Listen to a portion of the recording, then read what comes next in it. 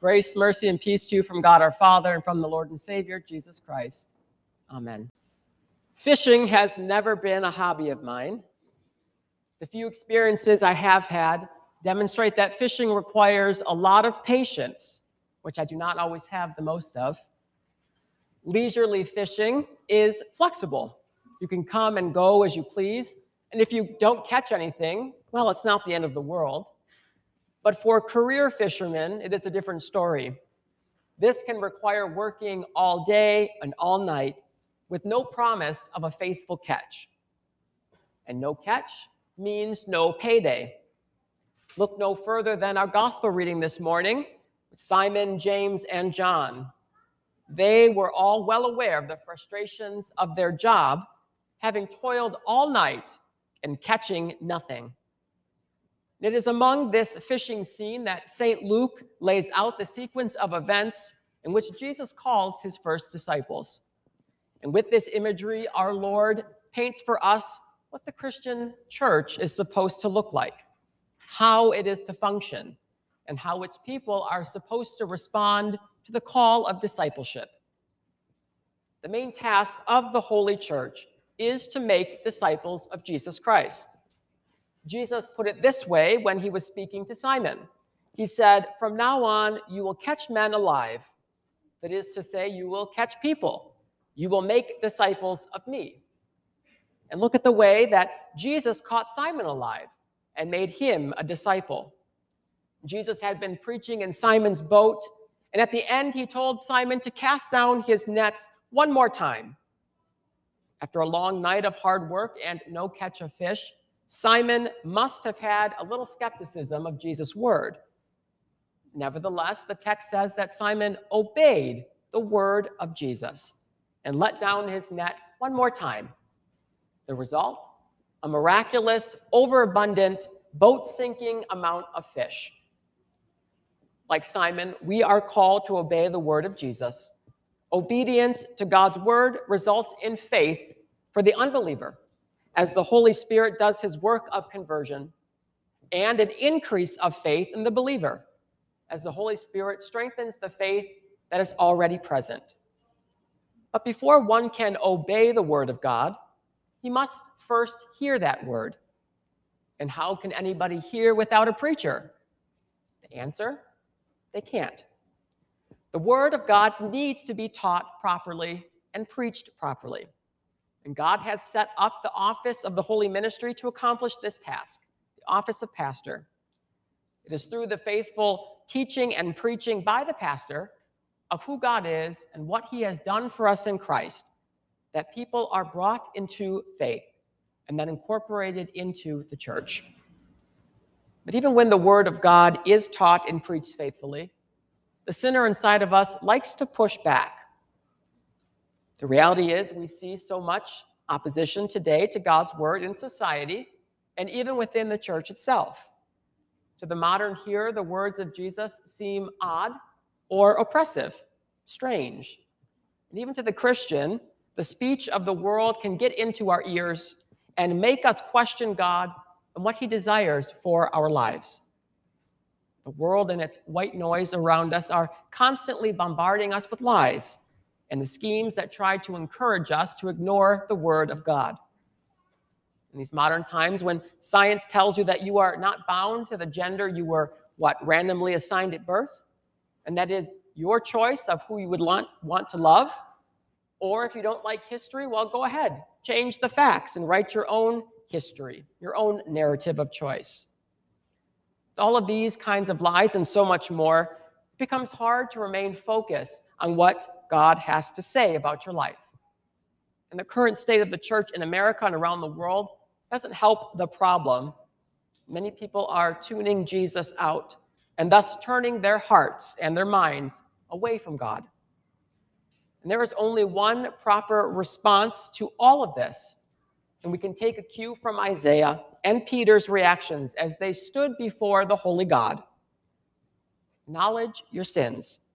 Recognize you are a sinner and don't deserve to stand before the holy God. And then repent of all the sins in your life that are contrary to God's word. But Don't just stand there thinking that you will be smitten or thrown off. Because as a Christian, now you can let the mercy of God rush over you after you repent. Hear the words that Jesus speaks in our gospel. Do not be afraid. Fear not. Your sins are forgiven. For like Isaiah, you have been cleansed by God of your sins so that you can stand before him as his called child. And this cleansing happened through the waters of holy baptism. You've been purified. And in an even better way than Isaiah, who had that stone taken from the altar and put upon his lips, because you have had God himself, flesh and blood in bread and wine, put on your lips and on your tongue to purify your life from sin. These are the blessed realities of being in the Holy Church, of being a Christian. These are God's gracious gifts administered to you by his pastors, those whom he has called, like Isaiah and Peter, to serve his people on his behalf and to catch men alive. And remember that even though God uses pastors, it is ultimately God who brings people into the church, because pastor simply speaks the truth of God's word. And it is that word that catches men alive and brings them into the boat of the church. Doesn't matter if pastor is funny or not, how long or short his sermons are, what garments he wears, how many children he has, what kind of car he drives, how long his office hours are.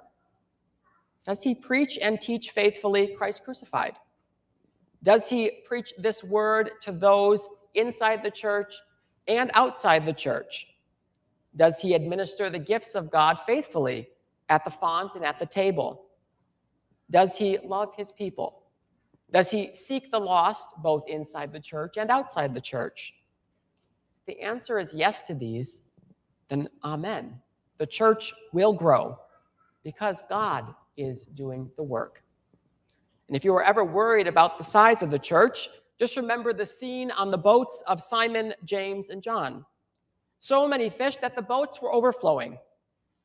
And if the boat represents the church, and the fish represent us, the people, and Peter represents the pastor, and Jesus stands in the boat over his whole church, well, then you better believe that the church will always stand full of people, those people chosen by God, and that faithfulness in delivering God's word and his gifts on a part of the pastor is the main thing that grows the church by God's gracious provision.